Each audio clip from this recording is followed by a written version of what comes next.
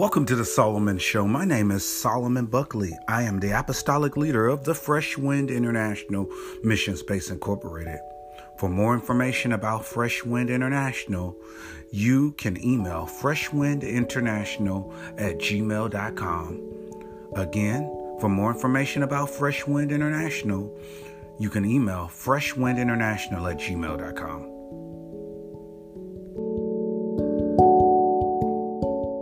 To you, what God has given to me. As I woke this morning, well before I went to bed last night, He was dealing with me with what I was to speak about. A lot of times I brought to you, you put the devil out, That's right. but you let him leave his baggage. And I also said, calm down, shut up, quit tripping. These are the things that can help us. But today I will bring to you that subject of my title of my message today is Get Up, Get Out, Get Free. All right now. Get up, get out, and get free. That's all right. And if you have your Bible, let's turn to Acts, the 12th chapter, verses 1 through 8. And we're also going to be looking at James, the 4th chapter, and the 7th verse. I'm going to read. Now about the time Herod the king stretched forth his hand to vex certain of the churches. Verse 2, and say, he killed James, the brother of John, with the sword. And because he saw it pleased the Jews, he proceeded further to take Peter also. Then were the days of unleavened bread. And when he had apprehended him, he put him in prison and delivered him to 4 quadrants of soldiers to keep him intended after Easter to bring him forth to the people. Peter therefore was kept in prison, but prayer was made for him without ceasing of the church unto God. And when Herod would have brought him forth the same night, Peter was sleeping between 2 soldiers, bound with 2 chains, and the keepers before the door kept the prison. And behold, the angel of the Lord came upon him, and a light shined in the prison, and he smote Peter on the side, and raised him up, saying, arise up quickly. And his chains fell off from his hands. And the angel said unto him, gird thyself, and bind on thy sandals. And so he did. And he said unto him, cast thy garment about thee, and follow me. Right. We're going to go down to James, the 4th chapter, and the 7th verse. And it says, submit thyself unto the Lord. Resist the devil, and he will flee. Yes. This title today, Get Up, Get Out, and Get Free. All right. Peter was bound. Herod heard about all the churches, so he didn't want them. Thank you, you may be seated. About the churches, so he began to persecute them. You know, he killed James with the sword. Right. So in the meantime, he went and got Peter. So the chains on the hands and feet represented fear and doubt. Yes. The chains on the hand and feet represented fear and doubt. Yes. We sometimes question God. Is this real? Come on. Or is that real? Say Is this that. really happening to me? Is this really the right thing to do? Or am I going the right way? So the chains on the hand and feet is fear and doubt. Sometimes we fear what we see, and sometimes the things that we even know is right, but we fear that. We fear moving in the right direction. That's it. And we doubt our own capabilities. We doubt the circumstances that we're in. We doubt that we can do what God has told us to do. But he said, fear not, for I am with you always, even unto the end of the world. And also the guard is discouragement and intimidation. The guard standing around watching you. In the prison where Peter was put in chains, hand and feet. The guard was given command to watch him. So he was sleeping between two of them. Yes.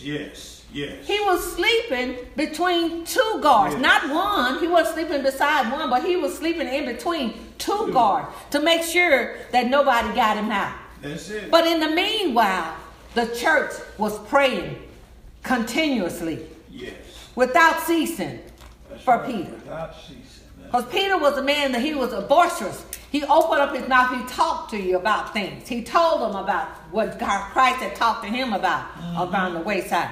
So they loved Peter. So they didn't want him in jail. So Christ had them praying ceaseless and without ceasing. And while they were praying, the angel, can you imagine that? Can you imagine that the angel of the Lord come and tap you on your shoulder? Oh, yeah. Or smite you upside your head. That's right. That's and say, right. Get up. Get up. That's Get right. up. That's right. Get up. Put on your sandals. That's right. Put your garment around you. Yes. And let's get out of here. When Peter, after the angels, if you continue reading chapter 12, you see that after the angel hit smite Peter on the side, Peter got up, put on his sandals. The chains fell off first of all. Yes. He got up. They said, put on your sandals, put your garment around you, and follow me. Follow me. Christ is telling us today to follow him. That's right. Follow his word. Do what he has for you to do. Don't be ashamed. Don't be afraid. Don't have doubt. When he tells you to do something, just do it. That's right. I'm reminded of a time when I was had an accident and I was on my way, and I said, Lord, I was late paying, but you know they give you a grace period sometime, and I was late paying my insurance premium. But the Lord, as I was riding along, the Lord gave me a song, said, God has not forgotten. I got back from where I was going, and I got my phone call from my insurance agent. She said, go look for your car. Your insurance is all right. That's when you doubt, when you let your mind wander, you will end up doubting what God can do. That's right. God can do anything but fail. He said, I am with you always. But we have to what? Like I could say in the 4th chapter of James, the 7th verse, he says, submit yourself unto the Lord. That's right. Resist the devil, and he will flee. But we got to first submit ourselves unto God. That's right. Here Peter, he was a man of God. He was in prison. He was in prison in between two guards. But yet he got up and got out of the prison without them even knowing. He walked on to the building. And a young damsel was at the door. She said, who was there? And she goes running. She didn't get a chance to let him in. She goes and tells him, Peter is at the door. That they couldn't believe that. But you know, with God, all things are possible. So Peter was released from jail. Herod was ready to kill him. But you know, some of the disciples died, was martyred many different ways. But you know what? When we serve the Lord, I don't fear death. I don't fear what the enemy has for me.